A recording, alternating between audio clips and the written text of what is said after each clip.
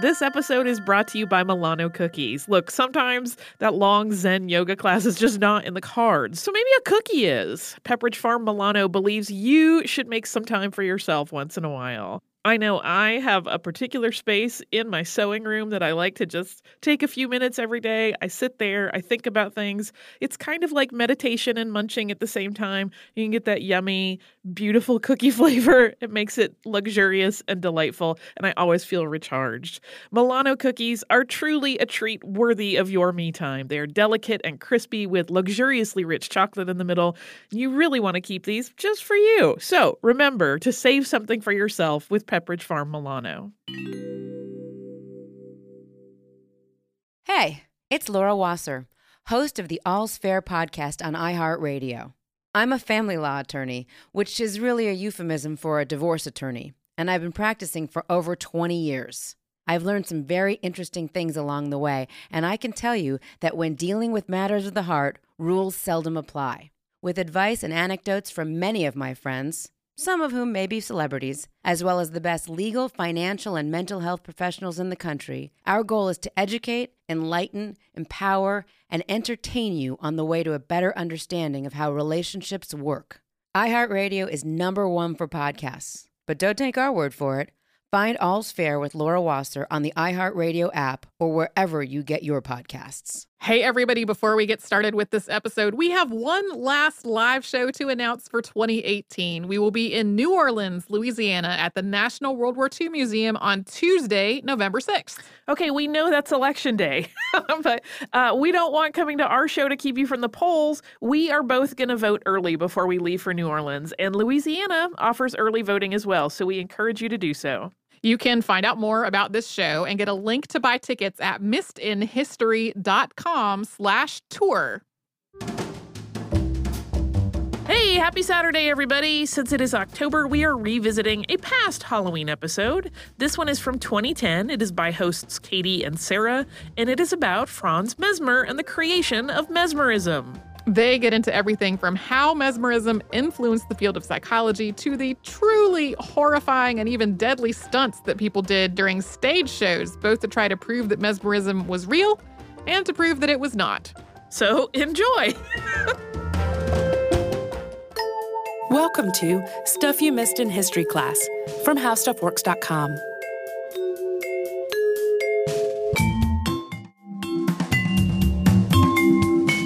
Hello and welcome to the podcast. I'm Katie Lambert. And I'm Sarah Dowdy. And this makes me feel pretty Victorian, but I want to let everybody know that I have been to a hypnosis show before. And I think, Katie, you have too. Yeah, back in college. Back in college, UGA. The show I went to was in the gym. And the hypnotist, brought out folks from the audience, weeded some of them out, and then supposedly hypnotized the rest. And it was tame. They didn't do anything that they would be terribly ashamed of. Ours acted like chickens and flapped all around the stage, clucking. Britney Spears dancing, I think. I would have done that without being hypnotized. And basic slumping in your seat. There was definitely no poking with needles or shooting of guns or knives under fingernails, which I'm really glad of because I think that would have made me very uncomfortable to see at a college performance. No, I want my money's worth. Oh, gosh. Well, okay. It's finally almost Halloween. We've been talking about these spooky topics for the past month, and we're going to bring our series to a close with a little discussion of hypnosis. You probably saw that coming. Specifically, its predecessor, mesmerism, which, if you've ever heard of it, it's probably in relation to the word mesmerize.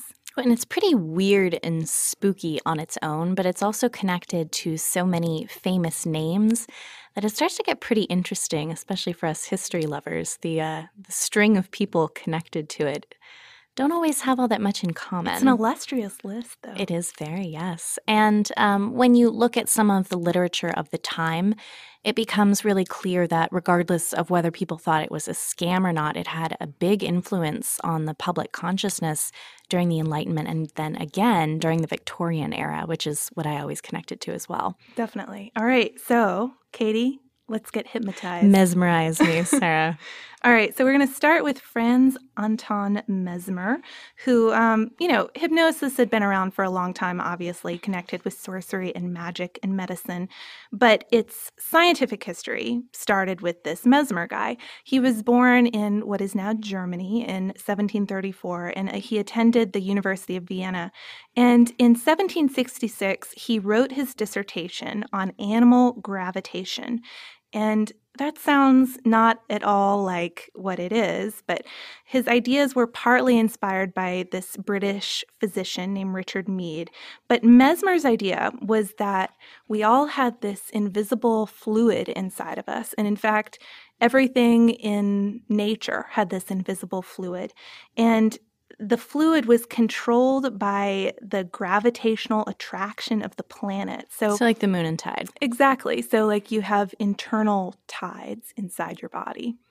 And in 1773, he met patient Fräulein Osterlin, who had some physical problems, and Mesmer decided to put his theories to the test.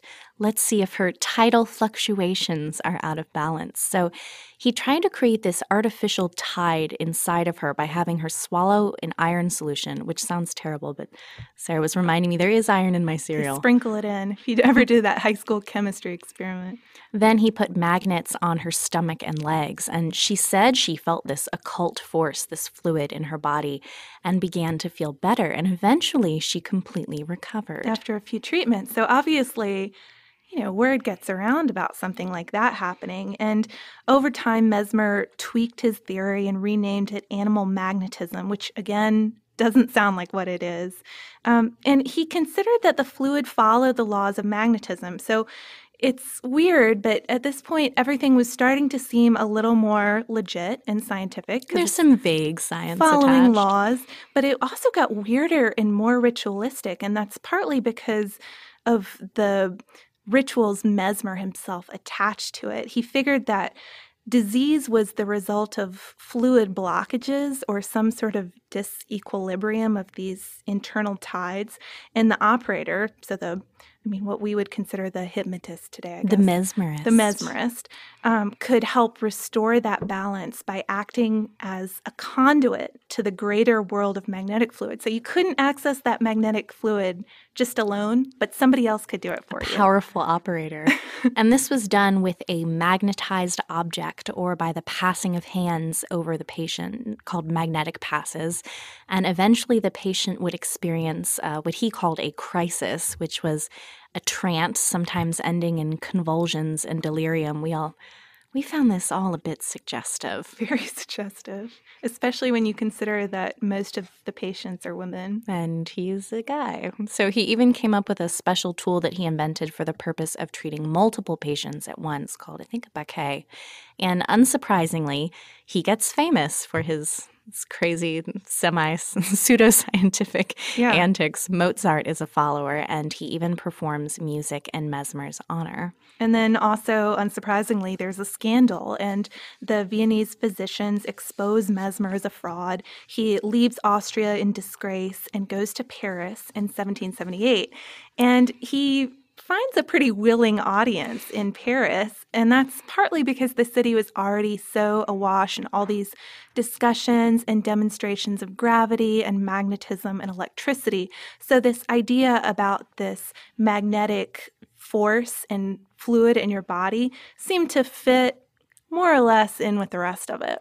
And he would set the mood for these demonstrations, playing the instrument du jour, which was Franklin's glass harmonica, to induce deeper trances. And Sarah says you have to go listen to it, which I haven't yet. I don't think you can. I could never describe what it sounds like. But, I mean, it's kind of like if you've ever seen anybody play crystals with water, except they're all stacked on top of each other and it can be played seamlessly. So you're not chiming away at it.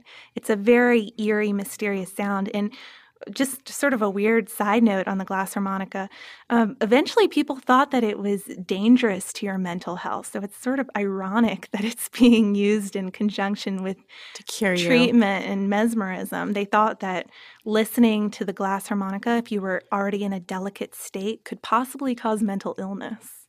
So maybe you shouldn't listen to it, actually. Maybe in small doses. Are you okay so far? Are you feeling a little nuts? I'm feeling all right. I don't know. I only listened to like a couple YouTube videos worth, though. I'll check in with you tomorrow. But Marie Antoinette really liked Mesmer, and I think she was just bored at that court, to be perfectly honest. He was frequently invited to the French court to perform for the queen, but that ultimately proved to be his downfall because Louis XVI was not so into this whole thing. He's a skeptic. So he put together a commission to investigate Mesmer's science, quote unquote. The members include Ben Franklin, Antoine Lavoisier, the Paris mayor, Jean Bailly, and even Dr. Joseph Guillotin, who, is behind something that sounds a little similar to his name. Yeah, the guillotine. Weirdly, a few of the commission members meet their fate with the real deal. Don't get into pseudoscience, then. No.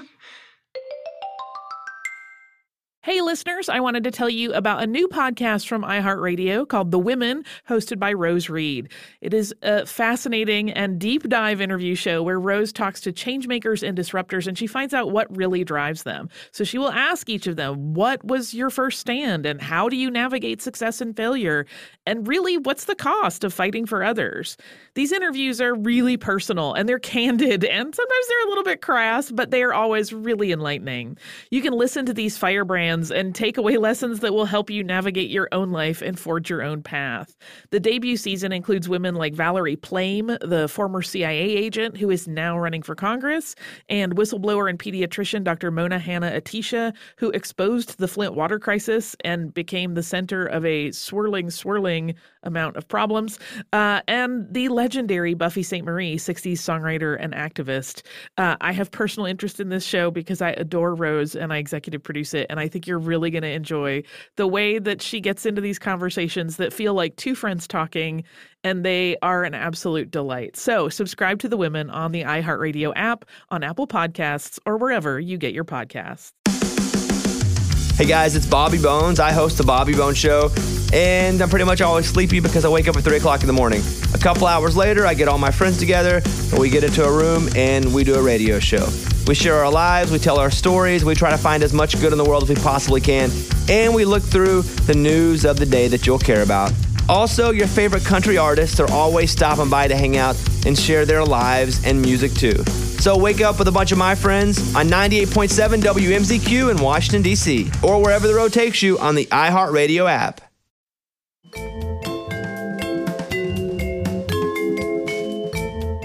Franklin is a bit sickly at the time, so this commission works from his house. And Mesmer, of course, he wants to defend his reputation. He has to defend it. But he also wants to distance himself from the commission. You don't want to go there, Mesmer himself, and demonstrate your theories and your ideas and have it all blow up in your face. Especially if you have a suspicion that you might be a bit of a fraud. It won't work quite right. Or maybe you wouldn't even think that. You would just think, oh, the commission wouldn't get it right.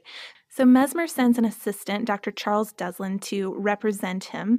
That way, if this guy messes up, Mesmer can blame it on him. So Duslin demonstrated some of the mesmerism techniques for the panel. At one point, he magnetized a tree and then had this subject ID the tree that had the most force. Unfortunately, the 12-year-old blindfolded boy starts going in the wrong direction, saying, I feel the force increasing. Tree A. Going down the line of trees, going further and further away from the actual assistant's going, no, tree B. Magnetized tree. I can just imagine the guy watching this and, face in hand. Well, and then the kid fainted. Yeah, and that put an end to the demonstration. So a few of these, and the commission concludes that there's no scientific evidence behind mesmerism. They publish a report, and that's really that for Mesmer himself in Paris. He falls out of favor almost immediately. He dies in obscurity, but he does not fall out of memory. No, he's still in the back of everyone's heads. One of his main fans is Armand Marie Jacques de Chastenay, who is a marquis, and an aristocrat who starts doing these experiments with mesmerism with the help of a young man on his estate, even before Mesmer was out of commission. And the Marquis would hypnotize the guy and then leave him with no memory. And he came to believe that the magnetic effects depended on the operator's belief and the rapport with the patient. So more like the two people involved in it and the relationship between the two than just I am waving a wand. Mass mesmerizations that Mesmer himself was doing. And it's interesting, the guy who he's working with will talk quite openly when he's in this mesmerized state, tell this aristocratic master of his things that he wouldn't normally say, like, I had a fight with my sister. And then after he gets some advice on how to deal with it, he has no recollection, but he still acts on the advice. Weird stuff like that. So it still sounds kind of out there, but the Marquis's work in 1784 on his experiments are sometimes considered the start of modern psychotherapy. And I mean, I can see that to a certain extent. Yeah. They're talking to each other and trying to drawing get out everything one out there. Secrets. Yeah. So mesmerism really started to get its second wind in the 1830s and 40s. It spread to the United States and influenced William James, the psychologist and the brother of Henry James. And it was simultaneously supported and disproven in 1843 by the English doctor James Braid.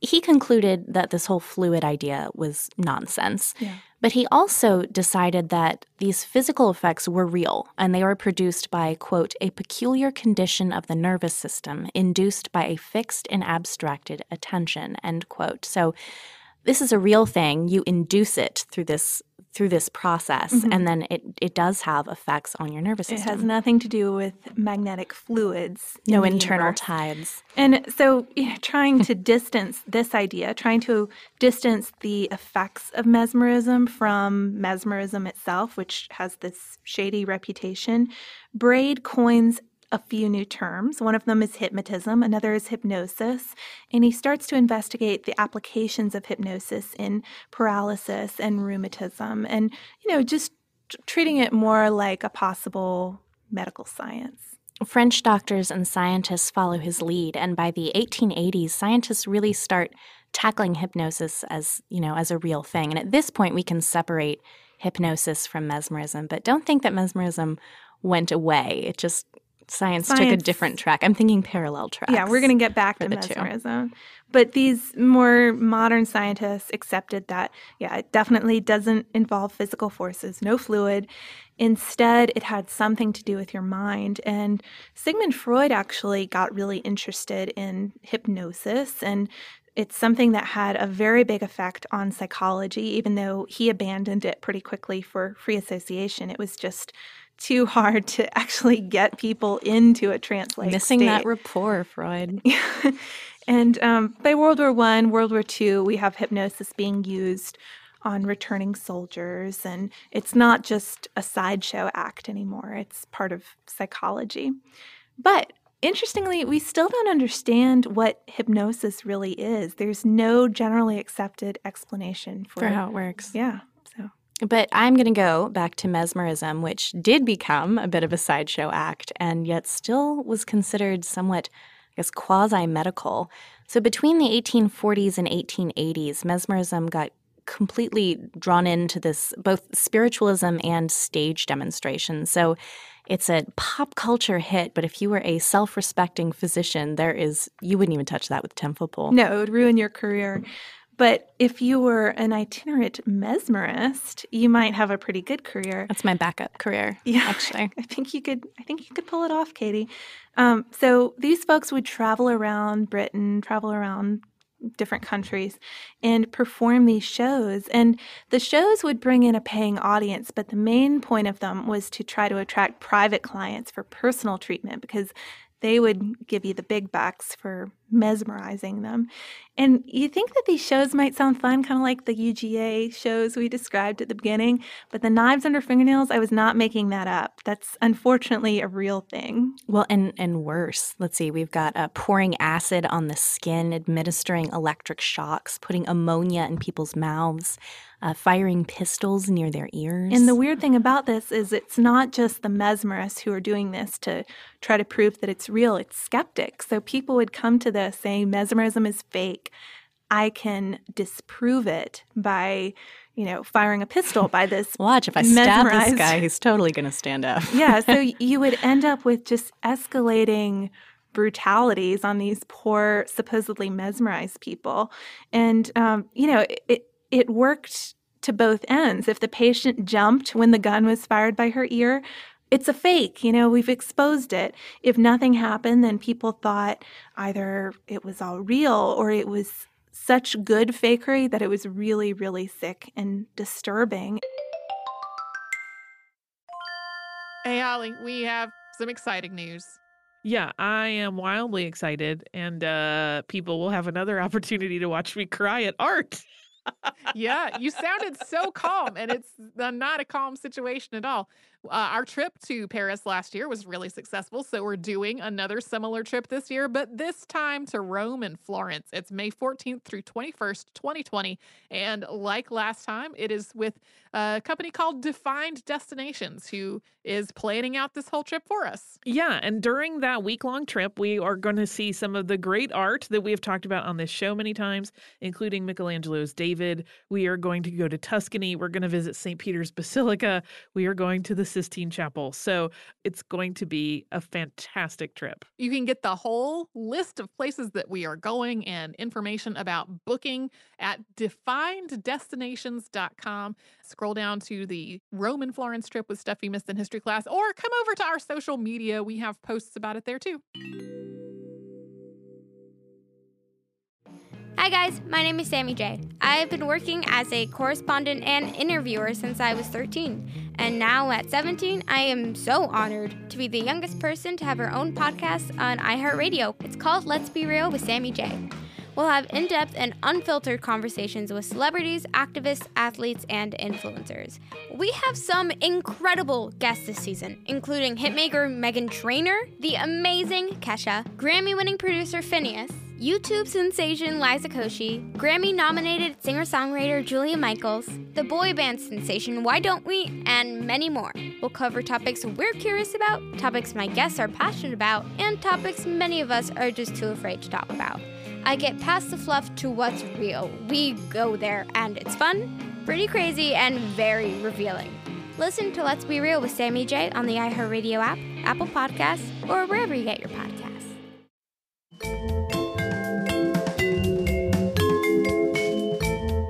In case you're wondering about why we titled our podcast what we did, that's from a New York Times article from 1897. And the headline... the headline is, "He was killed by mesmerism!" Exclamation point. And I mean, when I read it, it's about this young man, Spurgeon Young, who died after a few days' illness. And, quote, "It is now claimed that death resulted from injuries received while under mesmeric influence at the hands of amateurs in this science. Coroner Bowers has summoned a jury and will make a thorough investigation." It's easy to see how somebody could be killed under an amateur mesmerist demonstration if you read some of these things they did to people. Well, and some people started connecting this idea of this, unconscious state with surgery, thinking, pain resistance. Well, exactly. Maybe this is a good way to get people through something like amputation. Mesmeric anesthesia was used to amputate the leg at the thigh of a 42-year-old man named James Womble, who said he didn't feel anything, but it was obviously crowded out before it could get going. That's why you haven't heard many stories about mesmeric anesthesia, because, things like ether came into use instead. Which, another sort of strange side note there, ether and nitrous oxide they originally had applications on the stage before they were thought of for medical purposes. Really? So, yeah, kind of a strange, it's hard to imagine going to like the cool ether show in town, but who knows? So with these itinerant performances, these debates, people getting amputations under mesmeric trance, mesmerism becomes a very contentious thing and the perfect plot point for a romantic or Victorian writer to pursue. These altered states of consciousness. They're so into the altered states of consciousness. Well, especially those achieved through opium, but also quite effectively done through hypnosis, sleepwalking, and trances. Because not every story can have the opium eater in. No, some of them just have to have plain trances. So according to this book, Bram Stoker and the Man Who Was Dracula, there's a whole genre of mesmeric novels that combine Gothic elements, things that we're familiar with in much earlier fiction, with these more modern scientific ideas. And we have Daniel Dormer, The Mesmerist's Secret, Edward Heron Allen's The Princess Daphne, and obviously Bram Stoker's Dracula, which is published a little late in the game for some of this mesmerist stuff, 1897. It was definitely not in anymore. The science wasn't. No. But it's used to great effect by Stoker. Yes, this is one of my favorite books of all time and has a prominent place on my bookshelf. But the character of Lucy is often sleepwalking. The vampire uses mesmerism to satisfy his bloodlust, and Van Helsing uses it to fight back. It's a central point in how everything happens, and observing what someone is like in a trance and what they can do when they're in this altered state of consciousness, things against their will even. Yeah. So another famous horror writer, too, used it to pretty great effect. That's Edgar Allan Poe. He became interested in mesmerism after he attended this lecture by Andrew Jackson Davis. And his most famous story on mesmerism is The Facts in the Case of Monsieur Valdemar. And the story was so good that people thought it might be true, even though it sounds incredibly outrageous. I'll just give you like a brief plot outline here. There's this mesmerist, and he's interested in the effect of hypnosis on a dying person. So he reaches out to this dying friend and gets his approval to try to hypnotize him on his deathbed. He puts the guy into a state of hypnosis, and then the guy starts to talk and says, "I'm dead," even though he's in this trance state. And the guy just remains like that in this inert state for months and months without a pulse, just in this death trance, half living, half dead. And finally, the narrator jostles him out of the trance by repeatedly saying, "Dead, dead, dead." And when he comes to, he immediately rots because he's been sitting there for months dead and turns into this puddle of goo. So I have to read this immediately. I know. I think it sounds like a really great use of mesmerism. It wasn't always used, though, in that horrifying kind of way. People weren't always rotting and falling into puddles, unfortunately, just with a psychological kind of twist. You had a couple examples, I think. Wilde in The Picture of Dorian Gray. Yeah, and even Walt Whitman in Poetry of the Sleepers and Song of Myself. And Dickens, who is, of course, arguably the most famous of Victorian novelists. He is weird. He was very much influenced by mesmerism. In fact, he takes it a step beyond somebody like Poe or Wilde. He's actually a mesmerist himself. He performed mesmerism on his wife in Pittsburgh in 1842. Of course he did. And then, of course, on this other lady in 1844. Classic Dickens for you. And his final unfinished novel, The Mystery of Edwin Drood, is about an evil mesmerist who sexually manipulates women through hypnosis, which I have never heard of that book before. Oh, really? Because No. Candace, a former co-host, for y'all who remember from way back in the day, she's reading Drood by Dan Simmons, and I was trying to decide, it's kind of a takeoff on that, if I had to read the unfinished Mystery of Edwin Drood before, so you can let me know. All right. But that does raise an interesting point about mesmerism, one we brought up earlier, that it's pretty sexual. The patients are nearly almost always women, something that may have helped that literary success. Damsels in distress. And probably hurt its medical reputation, too. And there's also that crime angle of being hypnotized and doing things against your will. Which that appears in literature for way longer. It's even in... You'll hear actual defenses using that aside from literature. I was hypnotized. I don't know what to say about that. We even there's some sleepwalking murder stories. I wrote an article for the website, howstuffworks.com, how sleepwalking works. And I was reading many defenses that people have given. I had no idea I killed my wife. I was sleepwalking.